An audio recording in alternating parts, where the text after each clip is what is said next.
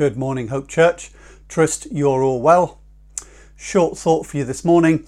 I've been reading a lot of stuff from a guy called Dallas Willard. Excellent stuff. If you chuck him into a search engine, you'll find a lot of material about him. Really love what he shares. One of the topics that he has touched in the stuff that I'm reading is all to do with habits. One of those things that we don't like talking about. And he talks about the fact that we all want to achieve a great many things. We have a lot of stuff in life that we want to achieve, but the question is how we get there.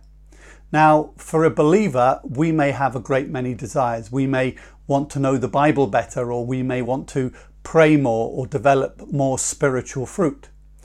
And he talks about an extremely simple process.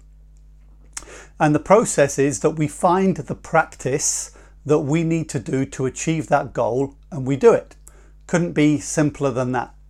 It does require some thinking, because we need to think not about just what we want to achieve, but about the practices that are needed to help us to achieve that.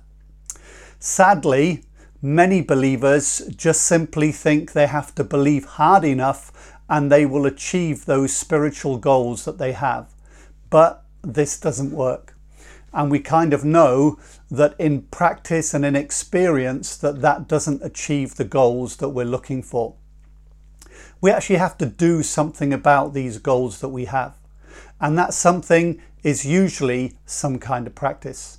So if we take, for example, the desire to pray more or to pray more effectively, how do we achieve this? Well, there are two things we could do. Firstly, we could spend more time talking to and listening to God, actually doing prayer, and that's a practice.